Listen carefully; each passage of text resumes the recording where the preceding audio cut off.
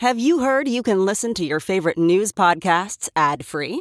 Good news! With Amazon Music, you have access to the largest catalog of ad-free top podcasts included with your Prime membership. To start listening, download the Amazon Music app for free or go to amazon.com/ad-free news podcasts. That's amazon.com/ad-free news podcasts to catch up on the latest episodes without the ads.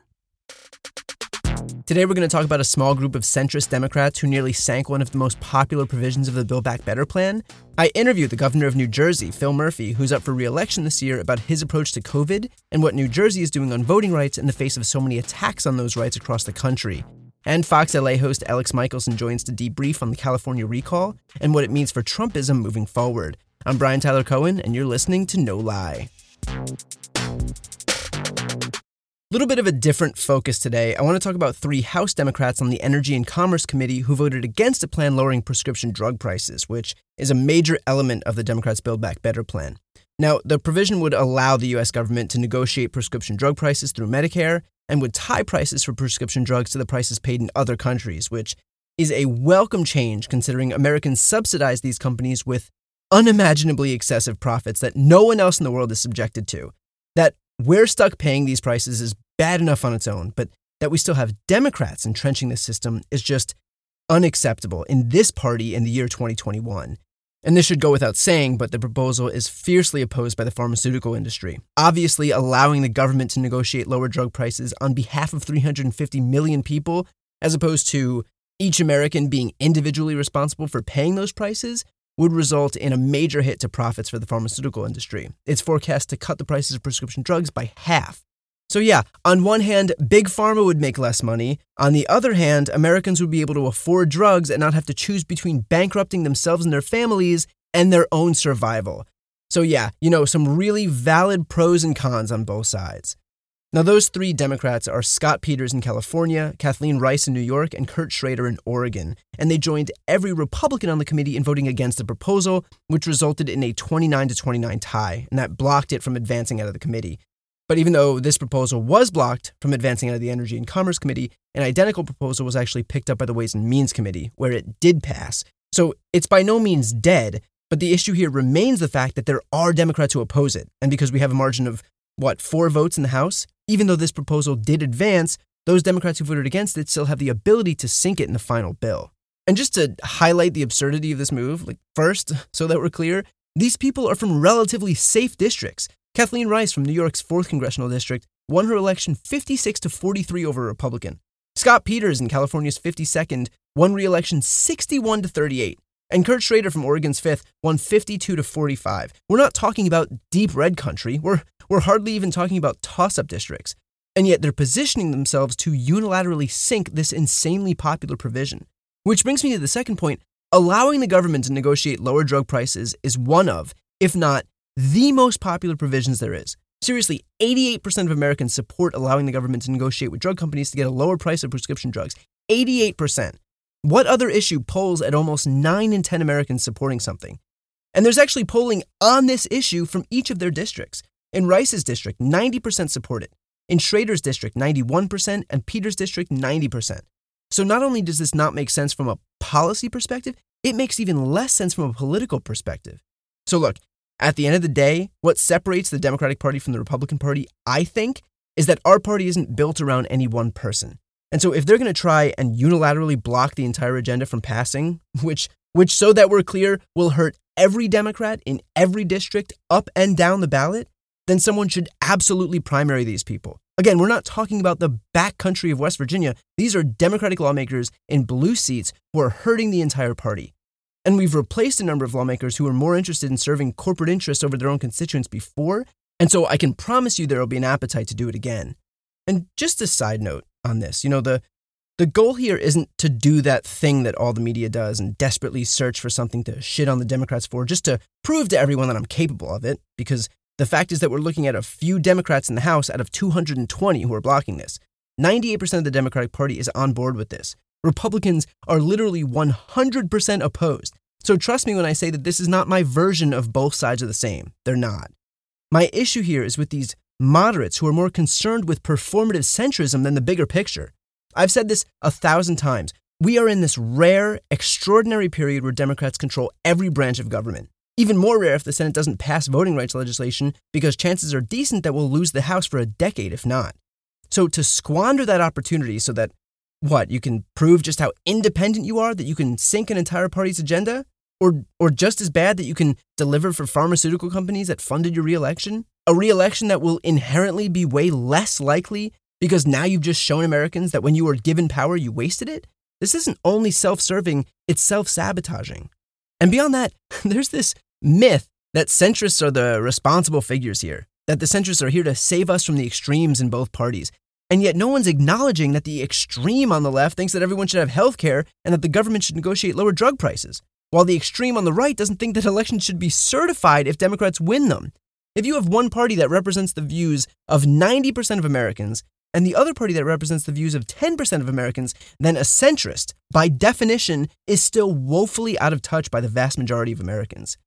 Honestly, you want to win elections in close districts? You want to know the secret? Stand for something. Help people. Do the literal opposite of kowtowing to pharmaceutical companies.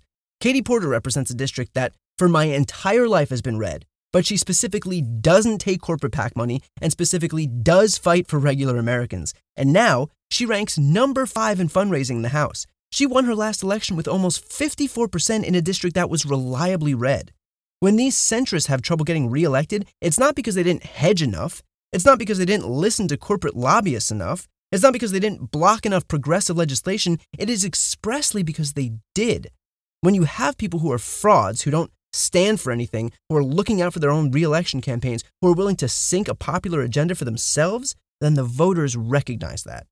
So at the end of the day, we're lucky that this provision still passed out of one committee, but this should be a warning to those centrists who are coddling corporate interests that your votes are on record and that people are paying attention. So don't be that person, because it's not going to save your job, it'll only ensure that you lose it. Next up is my interview with the governor of New Jersey, Phil Murphy. Hey, it's Kaylee Cuoco for Priceline. Ready to go to your happy place for a happy price? Well, why didn't you say so? Just download the Priceline app right now and save up to 60% on hotels. So whether it's Cousin Kevin's Kazoo Concert in Kansas City, go Kevin, or Becky's Bachelorette Bash in Bermuda, you never have to miss a trip ever again. So download the Priceline app today. Your savings are waiting. Go to your happy place for a happy price. Go to your happy price, Priceline. CarMax is putting peace of mind back in car shopping by putting you in the driver's seat to find a ride that's right for you. Because at CarMax, we believe you shouldn't just settle for a car. You should love your car. That's why every car we sell is CarMax certified quality, so you can be sure with upfront pricing that's the same for every customer. So don't settle. Find love at first drive and start shopping now at CarMax.com. CarMax, the way car buying should be. Today we have the governor of the state that I grew up in, the great state of New Jersey, Phil Murphy. Thanks for coming on. Good to be with you, Brian. Thanks for having me. Of course. So New Jersey was hit first by coronavirus, but there's something that I'm not sure a lot of people know, and that's that on the day that your state had its first case, can you speak on what you personally were dealing with? It feels like 5 lifetimes ago. Yeah, I found out by complete happenstance in February of 2020 that I had a tumor on one of my kidneys. It turned out to be malignant. I had surgery scheduled for March 4th, which I might add was successful. And as I sit here, I just had another 6-month checkup, and so far so good. But it was pretty scary. And I come out of the operating room, go to the recovery room, go back to my hospital room, pick up my phone. The first text I read is from my chief of staff saying that we've had our first COVID positive case in New Jersey. So it was, I had a multi-week plan to slowly get back in the saddle, and that got thrown out pretty quickly. So yeah, the rest is history, as they say. I'm glad to hear that you're doing well now. Do you think that experience gave you a little more appreciation of what New Jerseyans were dealing with in terms of confronting a deadly virus or lives being put at risk? I mean, I think anytime you hear you've got a malignant tumor, it's a moment of deep reflection, concern, obviously. But I will tell you now, we're well over 27,000 fatalities from coronavirus since March of 2020. I've spoken to many hundreds of families who have lost a loved one. The loss is overwhelming. So I'm in the lucky group. I may have had a tumor, but I'm still standing. But these folks have lost a loved one. And that's why at all of our press conferences, we memorialize a handful of folks who have died to make sure that even though we always say we make decisions based on the data, this can never be just about numbers. We have to remember the lives that were lived and were lost and the families that have left behind. Well, speaking of those press conferences, in August, a video of you responding to anti-vax protesters went viral. These folks back there have lost their mind. You've lost your minds. You are the ultimate knuckleheads, and because of what you are saying and standing for, people are losing their life. People are losing their life, and you have to know that. Look in the mirror. Look in the mirror. Can you speak on what led to that moment and whether you think that it's a response that more people should take as we remain mired in what's seeming like this endless perpetual cycle? Yeah, I as a guy who grew up in Jersey, you'll appreciate I did my full-on Jersey. It wasn't it wasn't pre-planned. It was spontaneous. In fact, my eyesight is not as good as it used to be. I saw some protests in the back of the crowd as I was pulling up and walking to my seat, and I thought they were there for a different reason. And then they started lighting up the speakers, lighting me up. And when I got to the podium, I had my glasses on. They were, my body, my choice. And I said, enough. This is crazy.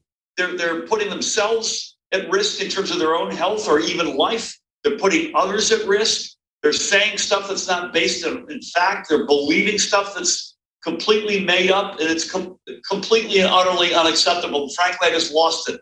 Now, should we be doing more of that? I don't know, but I will say this: the folks who are unvaccinated break into kind of two categories, Brian. For me, one of them is a legitimate group. They don't speak English. They're worried about their immigration status. They think it costs money. They work 3 jobs, whatever it might be. For them, we reach out a helping hand. We're knocking on doors in communities up and down the state every day of the week. It's these other knuckleheads that just ruin it for the rest of us. And I think we owe it to ourselves and to everybody's well-being, including theirs, to call them out.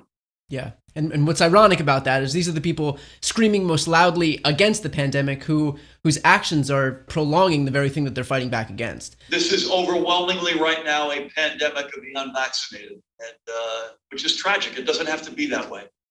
Well, with that said, we are at the latter half of 2021. We're still mired in this pandemic, having the same stupid arguments with the same people, where somehow the concept of freedom is being equated to taking steps to save lives in the middle of the pandemic.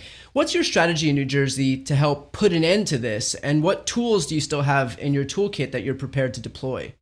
Yeah, when I hear it's my body, my choice, someone made this analogy. It's not mine, but I think it's an appropriate one. Is that what you say about drunk driving? Think about that for a second. If you're drinking and driving, you're putting your own life at risk, but you're also putting other people's lives at risk. And that's what this is. So our biggest tool, Brian, continues to be vaccines. And I'm happy to say, we're still grinding away. We're averaging 9,000 or 10,000 first shots a day, which is a lot lower than it was. But frankly, it's better than I would have thought it would be at this point. We are among the most vaccinated states in America. We are the most vaccinated big state in America. So I'd say that the tool number one is vaccines. Tool number two are these things. As much as we're all sick of wearing them, we've mandated it at least for the beginning of the school year in all schools. I would just say for anybody who's watching, if you're inside and you're packed in with other people closely, I'm not talking about you having dinner with your wife or girlfriend or your neighbors where you know the vaccine status and you're at a table, but I mean you're in a club or something and you can't know for sure vaccination status. I hate to tell you, the smart thing to do would be to put one of these on. A lot less worried about that when you're outside. So people ask me about MetLife and people go to ball games. I think when you're inside, you should wear the mask. But if you're outside, I think you're largely going to be okay. And then the last thing, Brian, we just keep using the bully pulpit to make sure people know what the facts are. Yeah. To push back on these crazy made up myths, just to make sure folks have comfort in knowing what the actual truth is, and then they make their decisions. And overwhelmingly, by the millions New Jerseyans, for all the talk about the knuckleheads, the overwhelming majority have done the right thing here. We just want to make sure they continue to. Yeah. Now, do you support the recent vaccine mandate on private companies and hospitals that receive funding from Medicare and Medicaid? I mean, it's similar to the mandate that we have in place. So we call it a mandate, but for, say, educators or state workers, it's get vaccinated or subject yourself to what would potentially be multiple tests, COVID tests a week. That's a model that we're comfortable with. That looks like the same model that President Biden is suggesting or putting forward with the private sector. So it's similar to what we're doing. So in that respect, I think it makes sense. And I applaud the president for doing everything he can to get this thing into the ground and behind us as fast as possible. I do think it's a little tricky to implement it. I spoke to a CEO the other day, massive company, but 10,000 locations, some of which have 3 or 4 people in them. Yeah. So there's 100-person or up rule as part of this. I think how you define that is a little bit of a devil's in the details. I think OSHA is going to come out with some specific guidance. So look forward to that. And again, it's broadly, if not quite similar to what we're doing in New Jersey. Now, your opponent in the upcoming gubernatorial election, Jack Ciattarelli, he's come out in favor of exemptions that allow public school students to skip immunizations. He's claimed that kids aren't vulnerable to COVID. What's your response to these claims in the face of surging numbers of kids who are falling victim to the virus? Yeah, I mean, unfortunately, the facts don't lie. Never mind what we've seen in other states.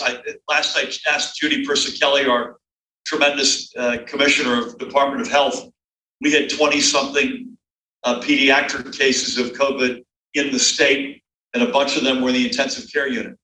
But thank God we've not had much loss of life for anybody under the age of 18, but that doesn't mean that they can't get very sick or, God forbid, lose them. So it's just not, again, it's one thing to have a political disagreement, but I think you got to be very careful when you're making a statement that is based on a false premise that could get people sick, if not really sick. And immunizations that exist for measles and all the sorts of things that we've had forever and always, they're there for a reason. And they're scientifically supported. So again, this my body, my choice stuff, I don't have much time for that, I have to say. So let's switch gears here. I want to talk about voting rights. While so many other states are busy restricting voter access, can you speak on what New Jersey's done to expand voting rights? Yeah, I mean, we've done a bunch. Online voter registration. We've allowed folks who are on parole or probation the right to vote again, which is a big social justice step that we had committed ourselves to. We did vote by mail, I think, as well as any American state in last year's election. The turnout numbers were enormous. But what I'm really excited about, Brian, this year is for the first time in our state's history, in-person early voting. So election day is November 2nd, but you can still, by the way, do a mail-in ballot. That's still, if you request one, you can still do that. But you can show up on Saturday, October 23rd, for 9 straight days. You've got the ability to vote in person, which I think is a home run. It avoids any natural disaster, bad weather, your train is late on election day, whatever it might be. If you work a couple of different jobs, right? It's going to allow us to do something that folks in other states have had this love called souls to the polls. So worship and then go vote. Again, it encompasses 2 different weekends. I think it's a new habit though, right? So we've never done it before. So it's great, but we want to make sure people get that muscle memory and they get used to doing it. Yeah. Part of the reason I think I'm going to vote on that first day, October 23rd, just to shine a light on the fact that folks can vote as of that day. That's the big step we're taking this year. Well, now your opponent has a plan to ensure, voting integrity, which of course is code for purging the voter rolls and implementing voter ID. So first of all, was there any fraud in 2020 in New Jersey? And what's your message to your opponent as he perpetuates the big lie? Yeah, I mean, he's apparently spoke at a Stop the Steal rally, which, I mean, it's not just that he spoke at a Stop the Steal rally. You're there with Confederate flags, white supremacists, the same cocktail that tragically led to the January 6th insurrection, which, by the way, where several people lost their lives, including a New Jersey native member of the Capitol Police. Yeah. Tell the truth. I mean, the chances of voter fraud, and this is true, uncovering voter fraud is less than the chances you get hit by lightning. And I don't say that with any sort of amount of humor. We lost a lifeguard a couple of weeks ago in Berkeley Township, struck by lightning. It just isn't, it barely exists in terms of voter fraud. Now, does that mean that there aren't situations that come up that our folks deal with? Yes, but it's a de minimis frequency. It just doesn't happen. Our elections are safe and secure, and we're going to make sure we keep them that way. Now, we just got done with the California recall here in my state. So next up, obviously, is your election in New Jersey. So what do you see as the biggest contrast between you and your opponent? What do you want to let New Jerseyans know is the biggest point of contention between the two of you? Yeah, I think the California recall, by the way, I just say, Brian, was quite instructive, particularly the margin by which Governor Newsom won, and he deserved that, by the way. And there are lots of lessons for that. Listen, I think my election is, these words are not on the ballot, but they might as well be. The difference between continuing to move forward or go backward, back to the bad old days. We inherited a state that was broken 3 years and 8 months ago, and we've come a long way toward getting it fixed. It's still a work in progress. We still have more work to do, which is why, by the way, I'm running for re-election. Our work is not done. But I think you can say it literally is sunrise in New Jersey. We used to be on all sorts of lists we didn't want to be on. We're now keeping the company that we want to keep. And other words that are not on the ballot that might as well be. Per your questions earlier, making decisions based on the facts, the science, the data, or putting your finger in the air and seeing which way the political wind is blowing. We cannot afford an extreme leader in this state. We need responsible, fact-based, prudent leadership in this state. We cannot take extreme leadership, and that is my fear if you were to win this. I want to finish up with this. Let's do a lightning round real quick, and there are correct answers to all of these questions. All right. Okay. So here we go. Wawa or Sheetz? I think Wawa. That's right. But that's a close call. Taylor ham or pork roll? Taylor roll. Oof. Oh, just hedging bets there. Brian, you got to split the baby on that one. That is like a third rail. All right. Does Central Jersey exist? Absolutely. I live in it. That's the correct answer as well. As I said on Stephen Colbert's show one time, it's kind of a mystical kingdom. Yeah, that's right. Okay, what is the correct time for a diner to close for the night? Oh, I don't know about an actual hour, but they should go late. I like them going late because I've been on a lot of them late. The correct answer is there is no time that a diner. I was going to say that's where I was headed. I was going to say 24/7. Yeah, but I know a lot of the owners and the families who own them, and I have too much respect for them. They got to make sure they get a good night's sleep at some point. Yeah. Okay. So there was a poll done lately that ranked the most hated states. Where did New Jersey come in? I think it was the states that are most envied is what people really were answering, and I think we came in near the top, as I recall. Yeah, I think we came in at the top or the bottom, depending on how you look at it. I think that is pure envy by these other states. Yeah. They can't take the fact that we have the attitude, the backbone, the character, the grit that we have in our state, and they're envious of us. Yeah. We'll leave it at that. All right. Well, I do have one more note here before we go. And just as I mentioned, I'm from New Jersey. My whole family still lives there. My mom and dad are both healthcare workers in the state. And I just wanted to thank you for taking steps as strong as was humanly possible to get things under control there. For me, it was scary. I remember when there weren't even enough masks for doctors and nurses, sitting at my desk 3,000 miles away and crying because I was worried for them to go to work. And, I know that there are and were tens of thousands of people just like me And then I was lucky enough that my parents lived in a state where the leadership wasn't interested in turning their lives into a Fox News talking point about freedom. So, my hope is that you'll continue to do literally whatever you can to protect people, and that other governors and states will be able to look more toward people like you and less toward certain others. So anyway, just on a personal level, thank you. That means a lot, Brian. I appreciate those words, and God bless your mom and dad, and give them a high five for me and tell them, let's try to find each other somewhere out in the campaign trail and give each other a hug out there. Will do. All right, Governor Murphy, thank you so much for taking the time to join. I appreciate it. Thanks for having me, Brian. You take care.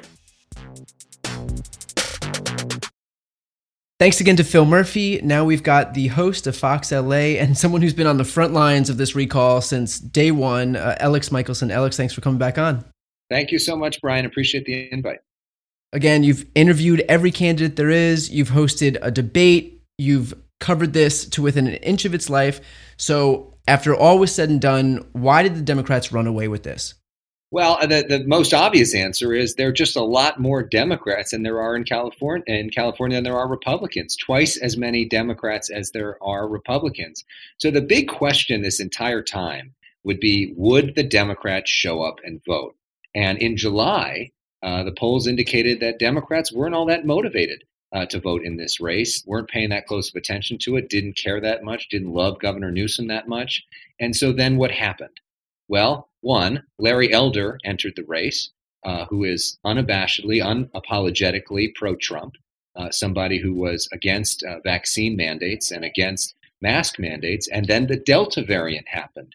And you saw the real world implications of these vaccine and mask decisions. You saw a state like Texas and Florida, where their outcomes in terms of public health were a lot worse than what we're seeing in California right now. Right now, there are 6 times as many kids hospitalized due to COVID in Florida, a state where they're trying to ban kids from wearing masks in schools, than in California, where every kid has to wear a mask in school. And so COVID was on the ballot, but really Republicanism, Trumpism, Larry Elder on the ballot. And what Governor Newsom was able to do was to make this a choice between him and Larry Elder, instead of making it a choice between, is Governor Newsom doing a good job? And when they were able to make it a partisan issue in a state with a giant plus blue 25% margin, they were able to win and win big. No, you did bring up the idea of Trumpism. Is this going to serve as a repudiation for Republicans who do insist on running on a platform of Trumpism? Well, at least in heavily Democratic states, I think it does. Obviously, right. There are states in Alabama where, you're running Alabama, Trumpism is a good thing. But in blue states, it's not. I think what's interesting is we should think about some of the states where Republicans have won in blue states in terms of the governor's race. People like Larry Hogan in Maryland or Charlie Baker in Massachusetts. What are they doing? Well, first off, they're not very supportive of Donald Trump, publicly so. And they're focusing on issues that make sense for their state. If that had happened in this state and there was truly a more independent Republican that was not a fan of Donald Trump that ran, is it possible that they would have gotten more traction? Sure. There's somebody like the former mayor of San Diego, Kevin Faulconer, who a lot of your listeners would agree with on a lot of issues. He's somebody who is pro-choice, who says that climate change is real and took action on it as San Diego mayor, who believes that there should be a pathway to citizenship, speaks Spanish, grew up speaking Spanish. And so he's the kind of Republican that on paper makes sense, but he also voted for President Trump and was unwilling to walk away from him in a meaningful way during the campaign. So for a lot of Democrats in a blue state, President Trump is still an animating force. And I think when we've seen these policies, like I talked about, in terms of mask mandates and vaccine mandates, and also what happened in Texas, which you've covered so much in terms of the abortion law, you get a real-time alternative of what a Republican governor can look like, a Trumpy Republican governor can look like. And in this deeply blue state, I think overwhelmingly, the Democrats got out the vote to say, we don't want that. Yeah. I mean, now California has jungle primaries, obviously, but in most other states in the country, the fact is that you're not going to get those moderate Republicans out of any primaries. And so really the choice is going to be between, the Trumpiest candidate there is, because it's the Republican base who votes, and they're really not going to elevate those Charlie Bakers and Larry Hogans anymore. I mean, this is a dying breed of Republican that we're seeing. Even Liz Cheney might not be in Congress any longer after this next midterm cycle. Right, and that's something that they'd worked hard on. Arnold Schwarzenegger was one of the main people behind this idea in California, which is we have top 2 primaries, which means that everybody's on the same ballot. There's no Democratic primary, no Republican primary. Everybody's on the same ballot, and the top 2 people advance. That could be 2 Democrats, 2 Republicans, a Republican and a Democrat. And so what you sometimes see in these very Republican districts or very Democratic districts is sometimes the top 2 are 2 Democrats or 2 Republicans. And the idea is, in order to attract the moderates on the other side, it's supposed to incentivize moderation and reaching out to other sides. Whether that's something other states look to adopt, we'll see. I mean, for the most part, most parties that are in power do not like to do a lot of things to take away their power.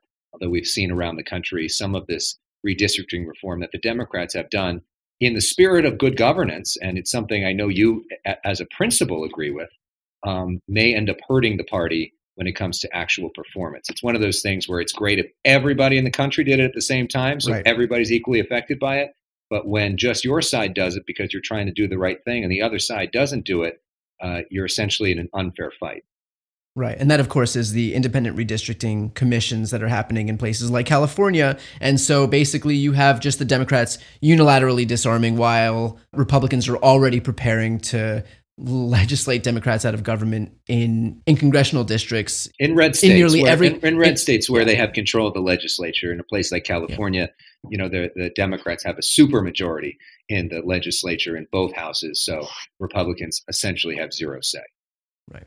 Now, more broadly speaking about this recall election, would it be fair to extrapolate this as boding well for Democrats in upcoming elections? Or is the fact that this is California, does that just negate any broader lessons we can take from this election? Well, I mean, look, I think if Democrats could run in states where they had, more than twice as many Democrats than Republicans, they probably would do better. Yeah. But I think a lesson that the governor, when I talked to him about this, and a lesson that President Biden talked about, in a press release this week, is they're trying to at least spin the fact that this was a win for vaccine mandates and a win for aggressive COVID measures. And if you look at the exit polls, it showed that the most popular thing that Governor Newsom was doing is this idea of mask mandates and vaccine mandates.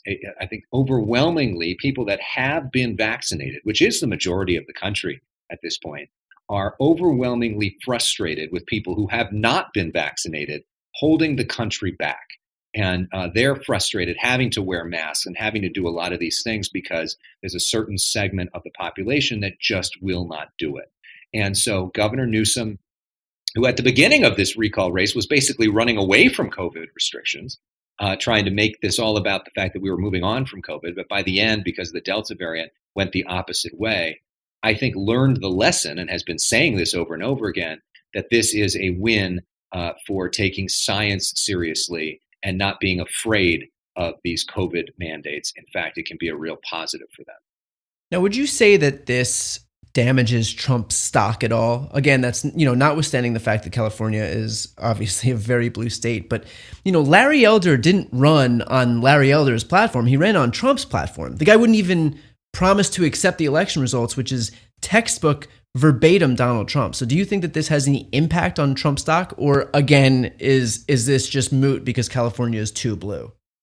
Well, I think it's a warning for people in more purple states that there is a danger to some of this Trumpism in certain areas. And even Larry Elder, I think at this point is not taking things as far as Donald Trump. I pressed him on my show, The Issue Is, which people can download in podcast form or watch on YouTube if they want, this week about, he hinted about voter fraud. He had a website set up where people could talk about voter fraud. And he was suggesting that he had all these lawyers ready to go. I said, will you be launching any lawsuits? And he said, no. And he said on the election night, let's be gracious in defeat, which are two things that Donald Trump never said. I mean, Larry Elder at least admitted that he lost. Yeah. And I asked him, if you were running again, I asked him, first off, can somebody who's pro-Trump win in California? He said, that's a good question, but basically suggesting that probably not. And I asked him, if you were to run again next year with the same strategy and same message, why is there any reason to believe that the outcome would be any different? And he said, that's a good question. He said, basically, he said he quoted a scene from Star Wars where there were invaders coming and they looked around and said, there's a lot of people coming. There's a lot of people on the other side. And basically that it's really hard to defeat the Democrats in terms of the numbers. But, I think this, for Governor Newsom at least, probably makes re-election a breeze, with the exception of some other figure that we have not thought of yet, like The Rock or somebody else coming out of the woodwork to run against him. It potentially elevates Gavin Newsom onto the presidential stage as somebody who can say credibly, I took on Trumpism, because that's how they ran this, and I beat it. And maybe I should take on Trumpism on the national stage as well.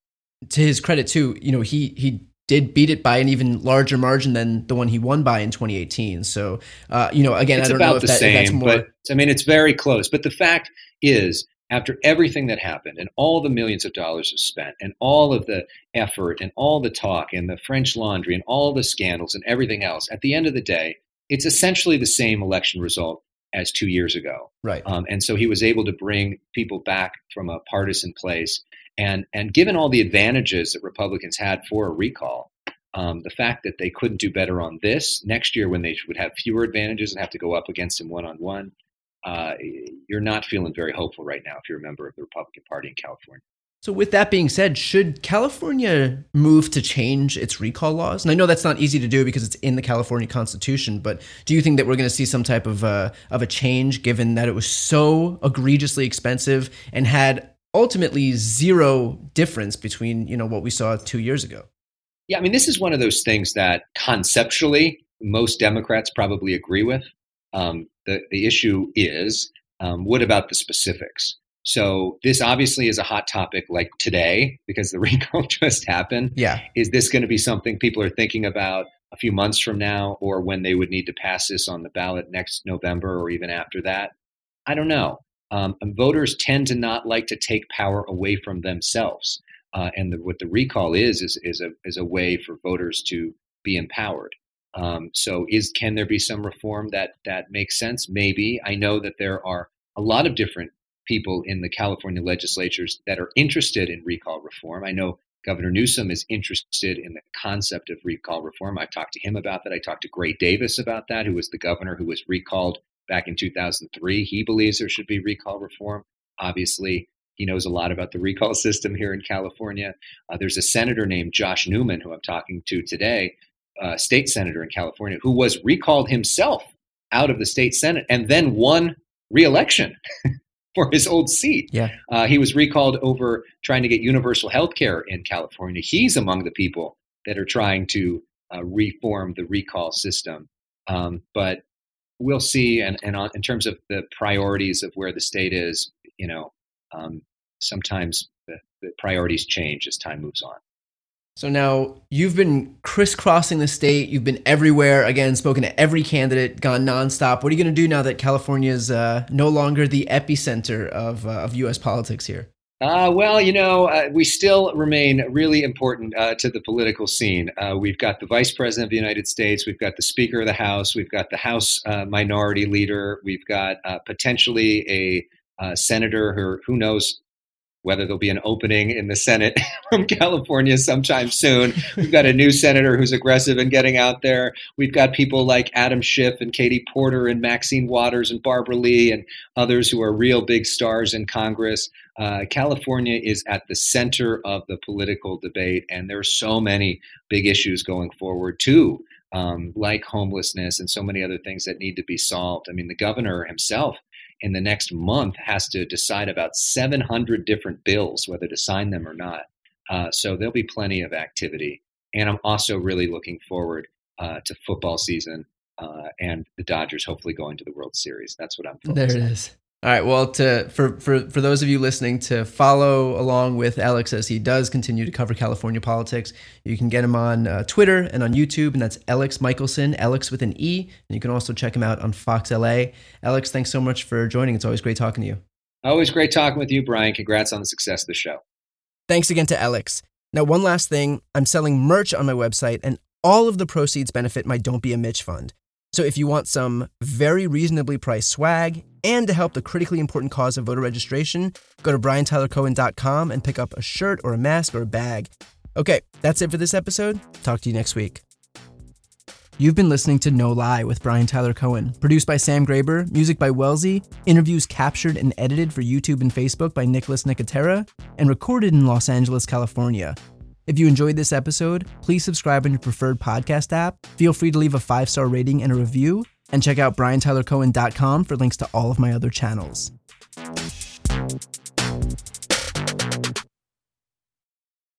Look around. You can find cars like these on AutoTrader, like that car riding your tail. Or if you're tailgating right now, all those cars doubling as kitchens and living rooms are on AutoTrader too. Are you working out and listening to this ad at the same time? Well, multitasking pro, cars like the ones in the gym parking lot are for sale on AutoTrader. New cars, used cars, electric cars, maybe even flying cars. Okay, no flying cars, but as soon as they get invented, they'll be on AutoTrader. Just you wait. AutoTrader.